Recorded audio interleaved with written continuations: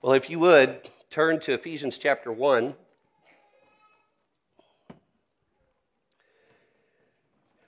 In your Bible or your Bible app or in your bulletin, and I believe it may be on the screen too, but as you're turning there to Ephesians chapter 1, we're going to start in verse 16. I'm thinking this morning and remembering the anxiety that sometimes creeps into my heart as I'm putting my head on my pillow at night, as I'm thinking about our church. And I think about our needs.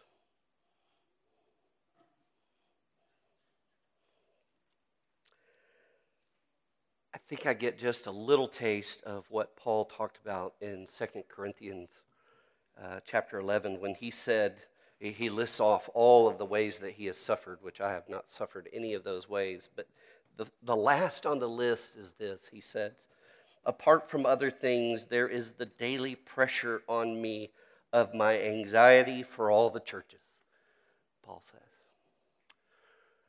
We often think of Paul as this brainy theologian, but he was a pastor. And I'm thinking about that anxiety for the church this morning as we read what Paul has to say. And I want us to remember that about him as we read through his letter together. He's not trying to just give us a lecture on systematic theology. He's trying to encourage the churches whom he loves. So, would you stand together with me and hear the word of the God who loves us, who loves his church, from Ephesians chapter 1.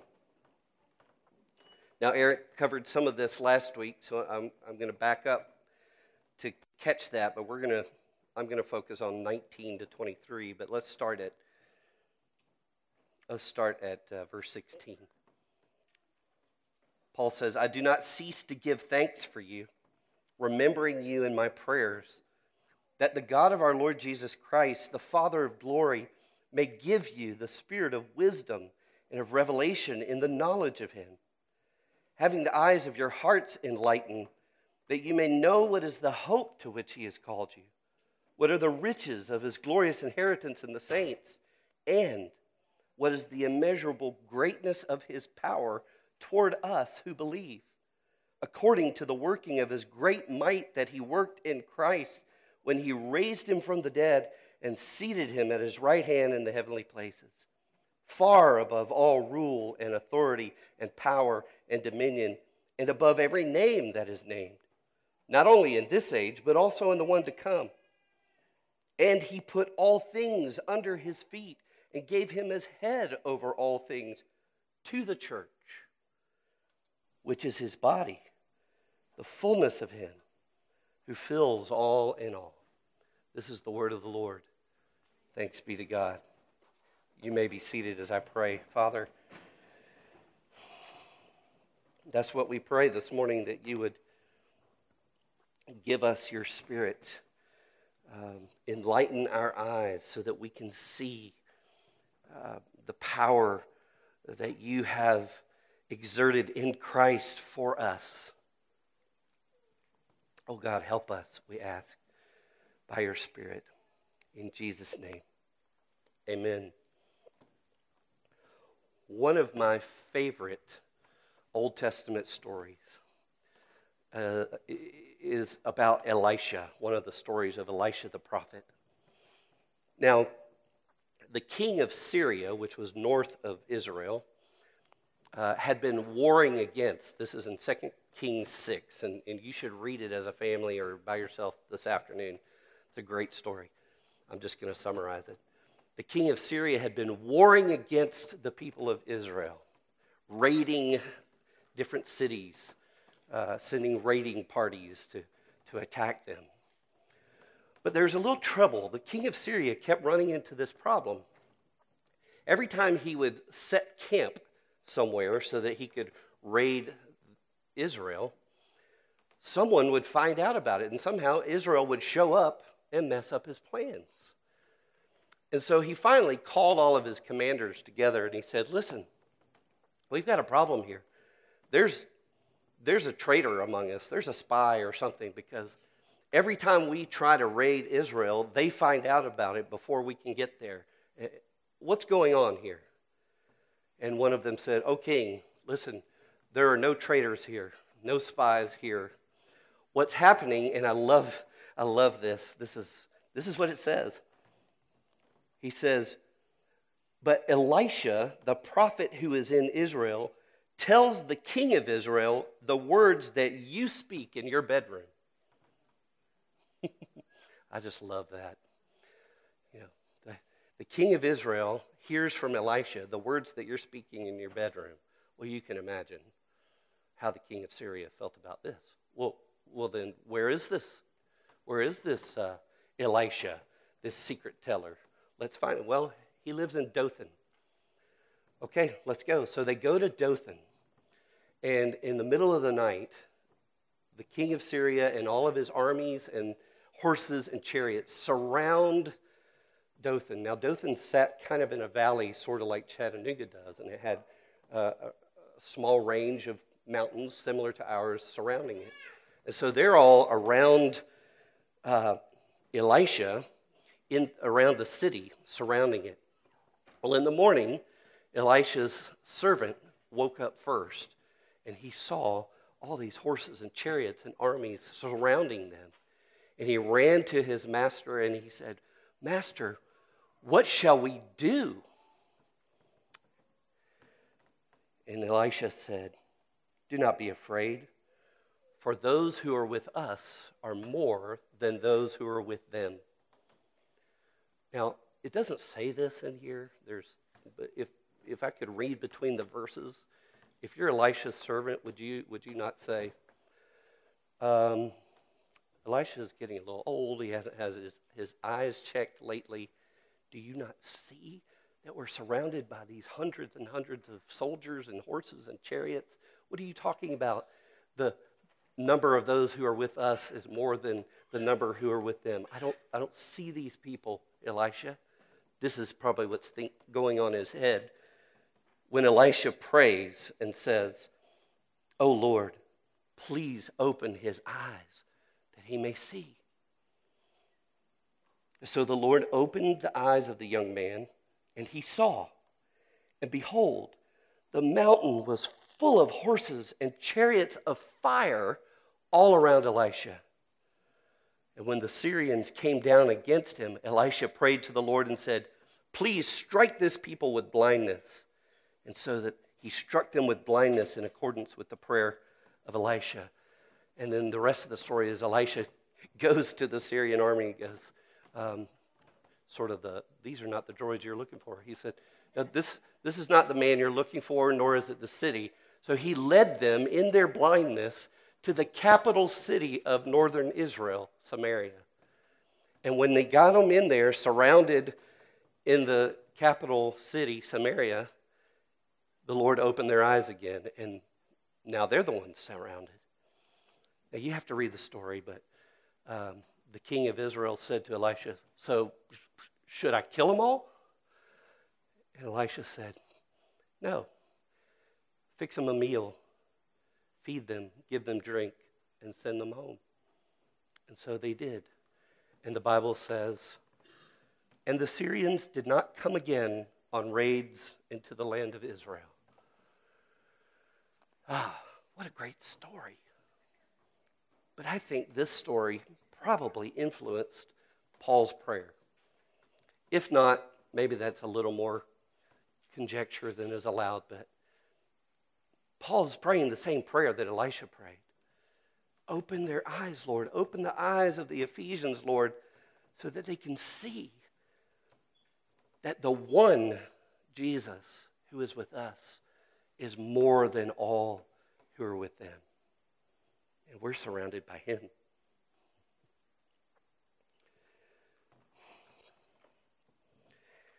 I wonder this morning what surrounds you. What surrounds us, God's people, the church. And I pondered that and I thought, What are some of the things that could be hemming us in and surrounding us and making us feel powerless this morning?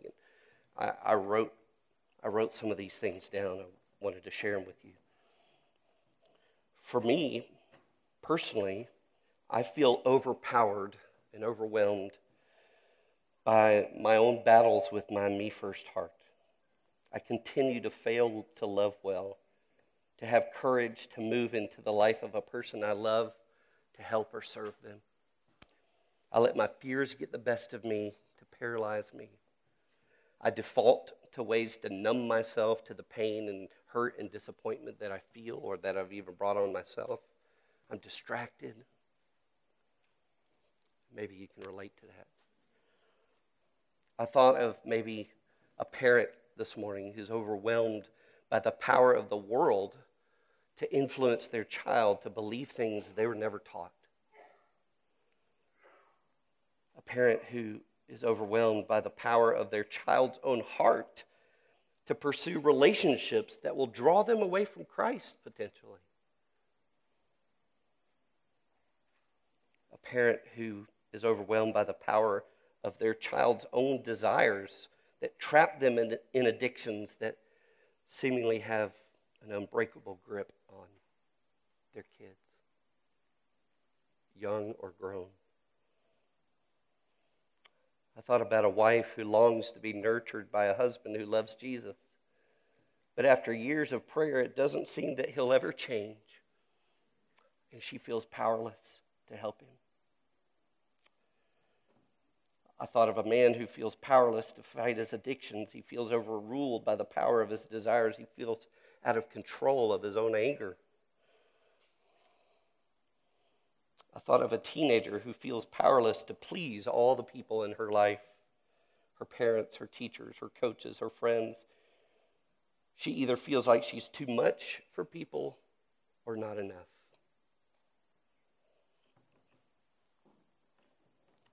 And I thought about a pastor who's overwhelmed by the needs of his church. Too many people who need to be shepherded, not enough time or energy or wisdom to do it. Pastor who's concerned that the next generation needs adults who will walk with them, know them, feed them Jesus, lead them. But where's the help? Where are the laborers for the harvest? I don't know where you are this morning, but I wonder if you feel surrounded and powerless. And where do these attacks take place? Where does this pressure take place? Well, for Elisha, it was in his hometown. It was in Dothan. And for us, it's in our Dothan. It's in the places God has put us. The enemy is marching right into the places God has put us. Later, Paul in Ephesians 4-6 will describe the arenas where spiritual warfare is happening. And guess what? They're happening in the church. They're happening in marriage. They're happening in parenting relationships and children. And they're happening in the workplace. Those are the things that Paul says in 4-6. This is where spiritual warfare is happening. The enemy comes into the place where God has put us, to our Dothan. And we need the protection of God's power, but we don't merely need the protection of God's power. We also need the provision of God's power to do what God's called us to do in the place he's put us. We need his power to love him with all our heart, soul, mind, and strength, and to love the people he's given us as Christ has loved us. We need the power of God in order to deny ourselves and to take up our cross and follow Jesus. We need the power of God in order to make disciples of our neighbors and the nations and the next generation. All of these things that we've been called to do in the place God has put us. We need that power. And Paul is writing to the church in Ephesus to say, do not be afraid, for the one who is with us is greater than all those who are against us. He's continually praying and asking God, oh Lord, please open their eyes so that they may see Jesus seated in power in the heavenly places. You see, that's what Elisha's servant wasn't seeing, was the heavenly places. And Paul's asking that God would help us peer into those places and see Jesus and his power. And so in these verses, Paul is praying that God would open our eyes so that we'd know at least 3 glorious truths about the power of God: what it can do, how far it goes, and who it's for. So I'm going to look at those briefly and then close by just trying to help us figure out what does this look like in real life. So what can this power do? Paul says it's the immeasurable greatness of his power toward us who believe, according to the working of his great might that he worked in Christ. He's just piling up all of these power words. It's a power that is in accordance to the working of his great might that he worked in Christ when he raised him from the dead and seated him at his right hand in the heavenly places. What can this power do? You know, some of you know that my mom and dad and I and Christine and I, my mom and dad and Christine and I are going to try to build a house for us all to live in. And so we got a couple of acres down on 127 and, you know, trying to get ready to build. But right along the highway, blocking our access to our property, is a grove of pine trees that's about as wide as from the front of these seats to the back of those seats. We can't get into the place to build this place that we want to live together because there's something in the way. So Joe Smith hired this fellow who has a big, powerful machine. It's an excavator. This is one of those power tool kind of things. Big old thing with a bucket scoop on it. To me, I thought it was a little overkill because it's huge. And so I went out there to check it out, and I wasn't there to get to see the work being done, but I saw the results. And Joe had been there, and he watched it, and this is what Joe told me that this machine did.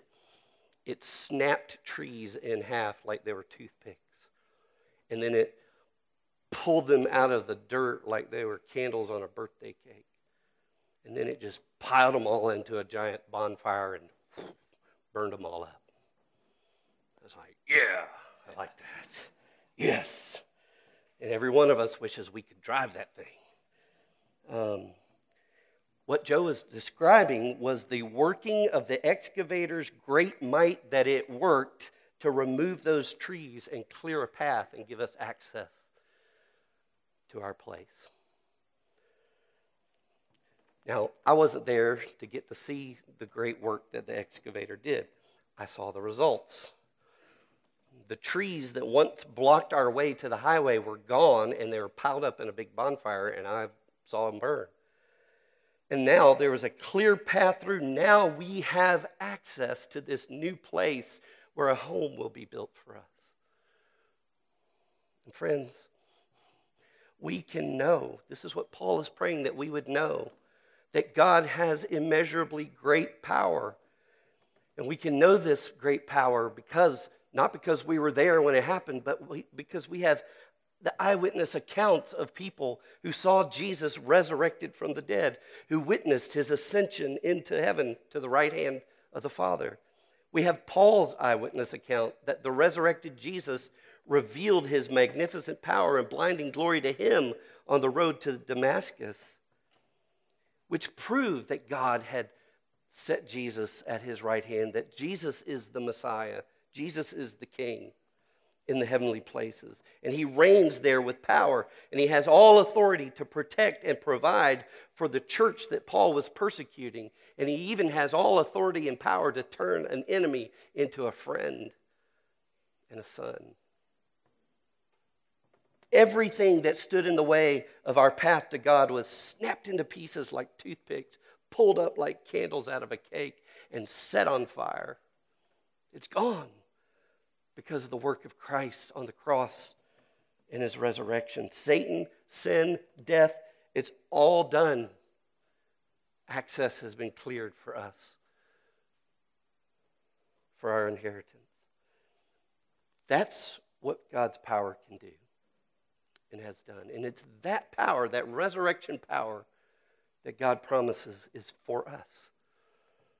But before I get there, there's another question. How far does this power go? I mean, it's all right if he has power in a local place. Okay, great. But how far does this power go? He goes on, verse 20. It's the power that he worked in Christ when he raised them from the dead and seated him at his right hand in the heavenly places. Here's how far. Far above all rule and authority and power and dominion.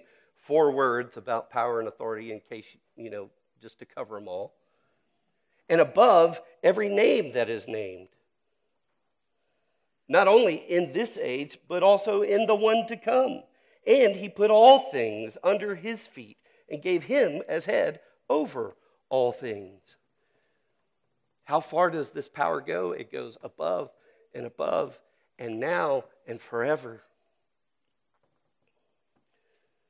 When Pilate looked at the beaten and bloodied Jesus and said to him, "Do you not know that I have authority to release you and authority to crucify you?"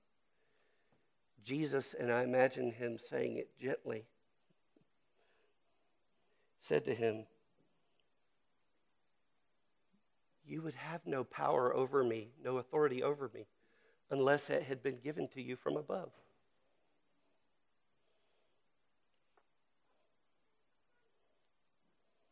And now all of us who are in Christ can say to all the rulers and authorities and powers and dominions of this present evil age, "You would have no power over me, no authority over me, unless it had been given to you by the one who died and rose again for me because he loves me. The one whose hands are nail scarred because he loves me.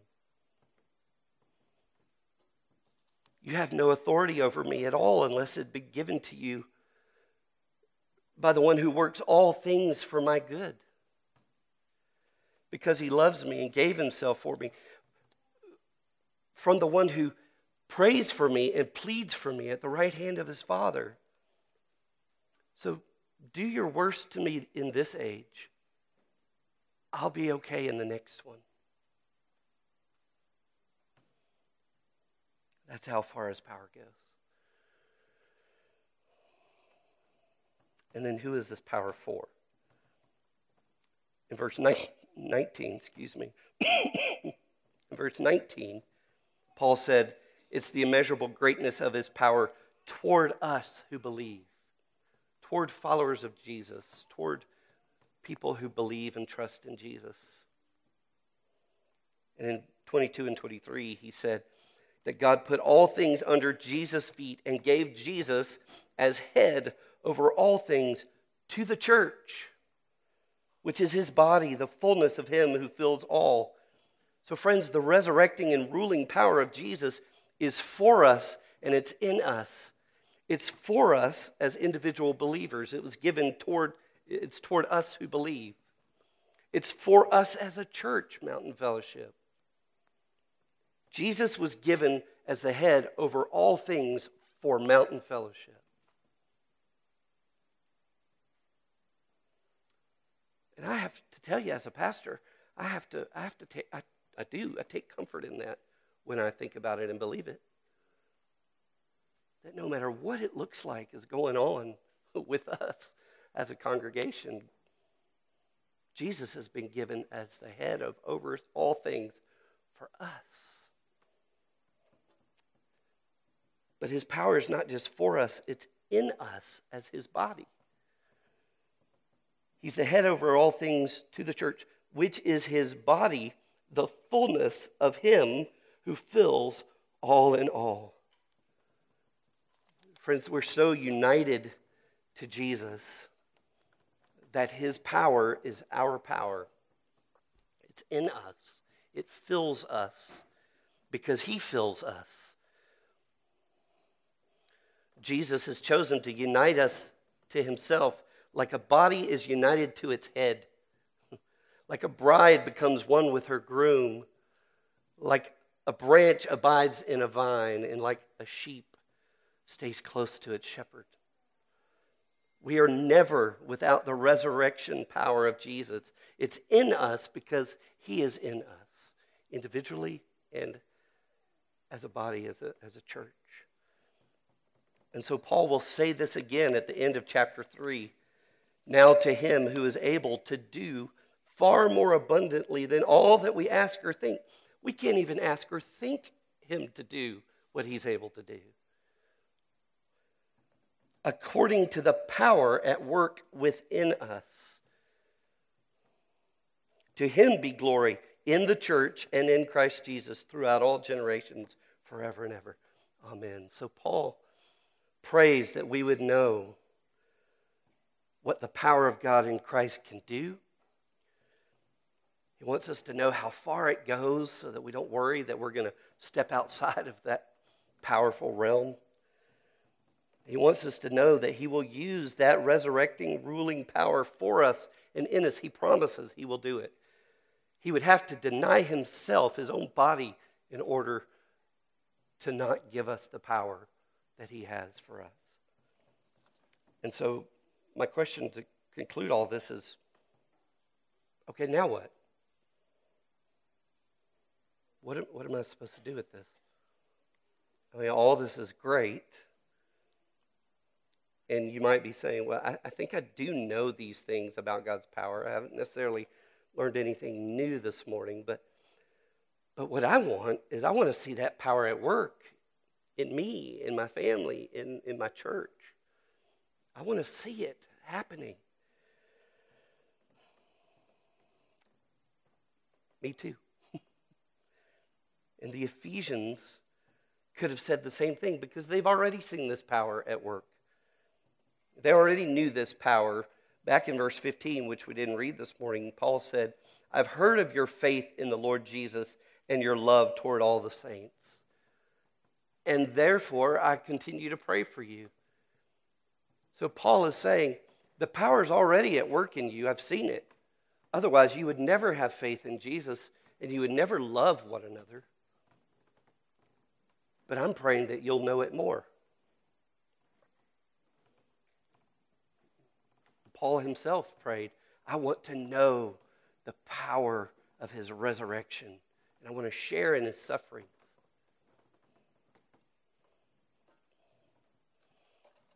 Paul admits that God's power has already been at work in them, but he prays that they would know it more. He doesn't give us tips or tricks on how to access this power.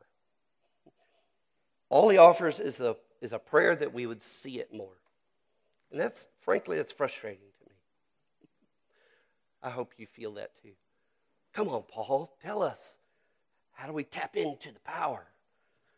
He just says, I'm just going to pray that you see it and know it.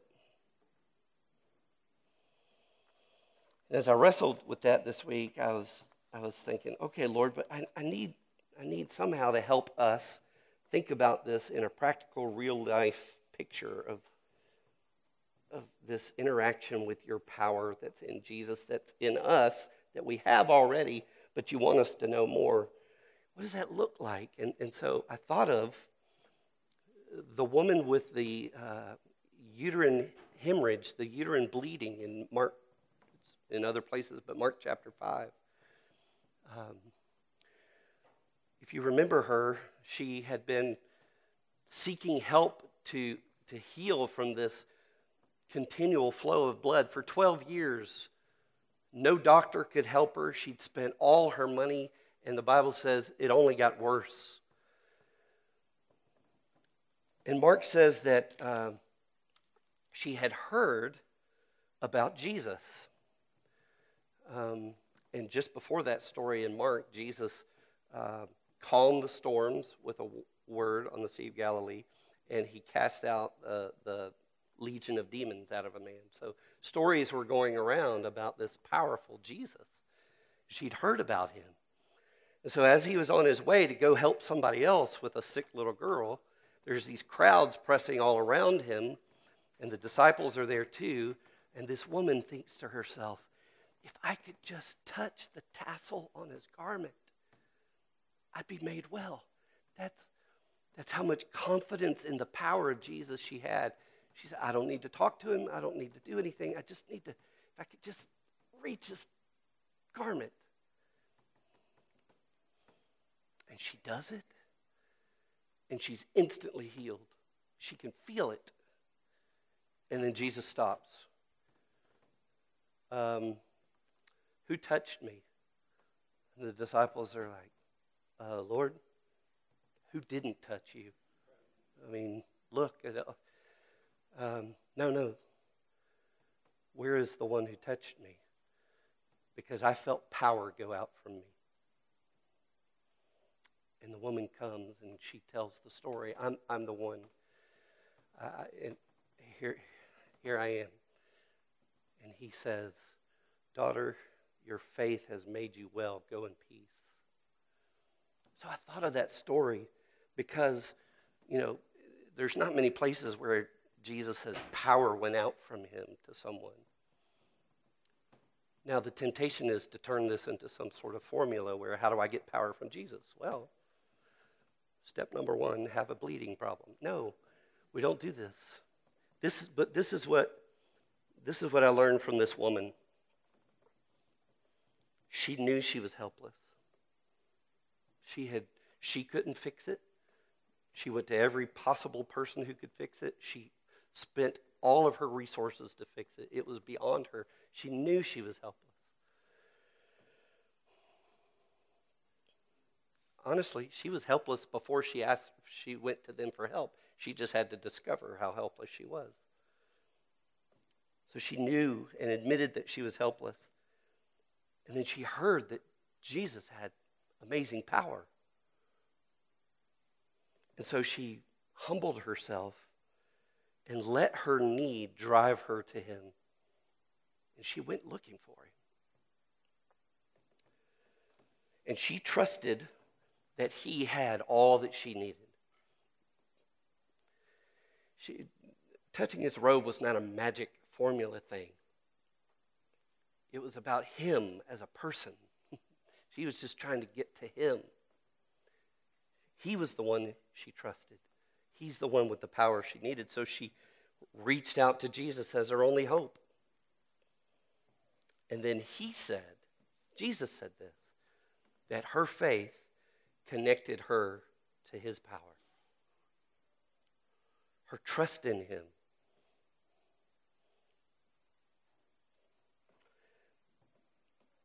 And you might say, well, I thought of the story and I thought, well, okay, that's great, Lord, but I have done that 100 times about particular things in my life. I've admitted my need. I've trusted you're the only one who could do it. I've cried out to you. I've reached out to you. And nothing. You didn't fix it. And I started to think, was there anybody in the Bible who did all these things and you didn't fix it for them? Paul, the guy who wrote this letter. Paul, look what he says in 2 Corinthians.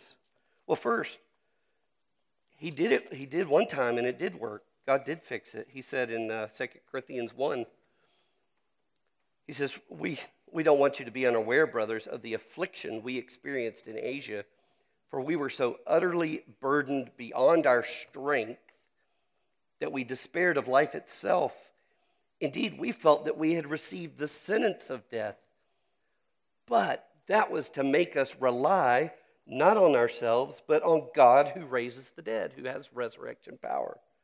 And he delivered us from such a deadly peril, and he will deliver us. On him we have set our hope that he will deliver us again. So there was a time when Paul felt helpless, and he reached out to the God who raises the dead, and God delivered him. Just like that woman. But there was a time when God didn't. 2 Corinthians 12. Paul says, so to keep me from becoming conceited because of the surpassing greatness of the revelations, the visions that he was having, a thorn was given me in the flesh, a messenger of Satan to harass me, to keep me from becoming conceited. 3 times I pleaded with the Lord about this, that it should leave me. 3 times I did what this woman did. I reached out to grab the edge of his robe. I pleaded with the Lord about this, that it should leave me. But he said to me, my grace is sufficient for you, for my power is made perfect in weakness. Therefore, Paul says, I will boast all the more gladly of my weakness, so that the power of Christ may rest upon me. So here's a man who's not getting power to get fixed, or to get whatever's going on fixed. It's just power to keep trusting Jesus. That's it. I will boast all the more gladly of my weaknesses, so that the power of Christ may rest upon me.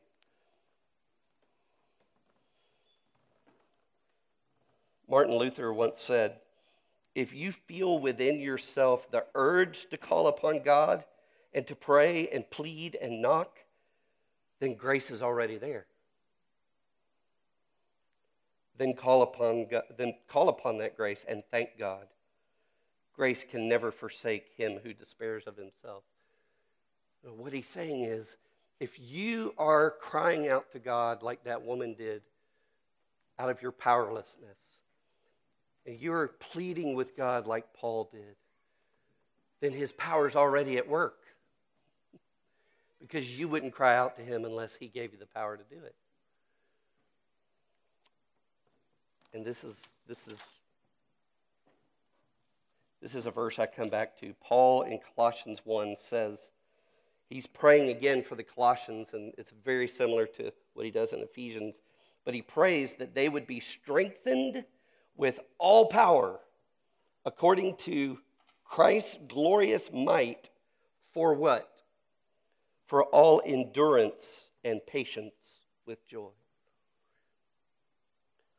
Friends, it takes the resurrection power of Jesus just for you to endure with patience and hopefully joy. So I want to encourage you, if you are reaching out to Jesus for his power and he's not fixing the problem, but he's enabling you to keep coming back to him and endure with patience and keep coming and keep coming and keep pleading and trusting that his grace is sufficient, then you can be sure his resurrection power is at work in you, because you could not do that in your own strength.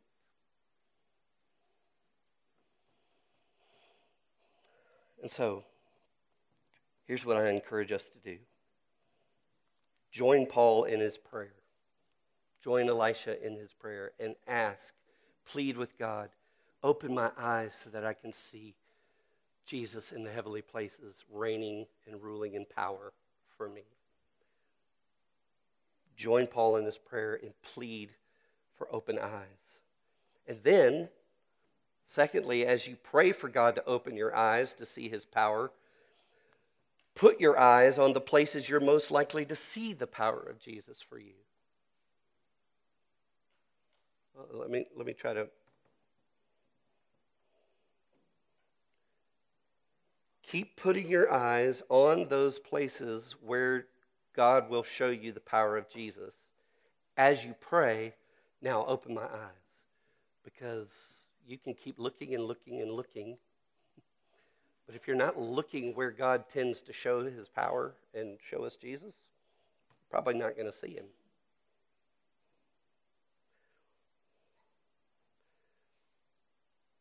You see, the bleeding woman came to Jesus because of what she had heard about him. She saw him with her ears, what she heard about him. In Acts 2:42, it says that the new church devoted themselves to the apostles' teaching, to the prayers, to the fellowship, and to the breaking of bread, to this table. Why?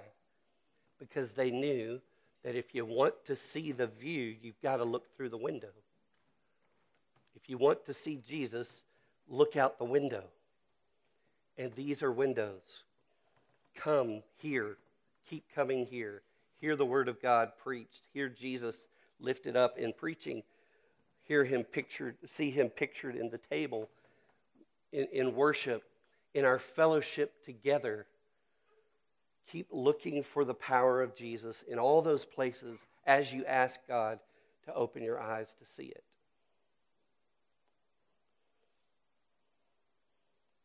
I hope that makes sense. And then when you see him, reach out and trust him. He has the power, and he knows the best way to use it in your life. Trust that may only mean that he just helps you endure. And that he uses his resurrection power to help you keep trusting him, no matter what. Father, help us. Keep putting us in the places where you most ordinarily show us the power of Jesus for us. And this table is one of those places. And so even as we come this morning, don't let us just see this as another ritual that we do as followers of Jesus, that, it's bread, it's juice, it's nothing special. Father, the tassel of a robe wasn't much special. But it wasn't about the tassel on the robe. It was about the one wearing it. And so let this meal be the tassel on Jesus' robe for us. And when we come, help us not just to touch the bread and the cup,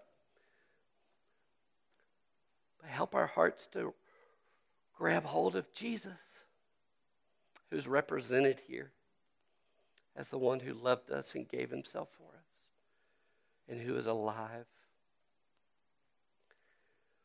We ask that you would meet with us, Holy Spirit, even as we take this meal together. Help us open our eyes so that we can see that Jesus is for us and he outnumbers all those who are against us. In Christ's name I pray. Amen.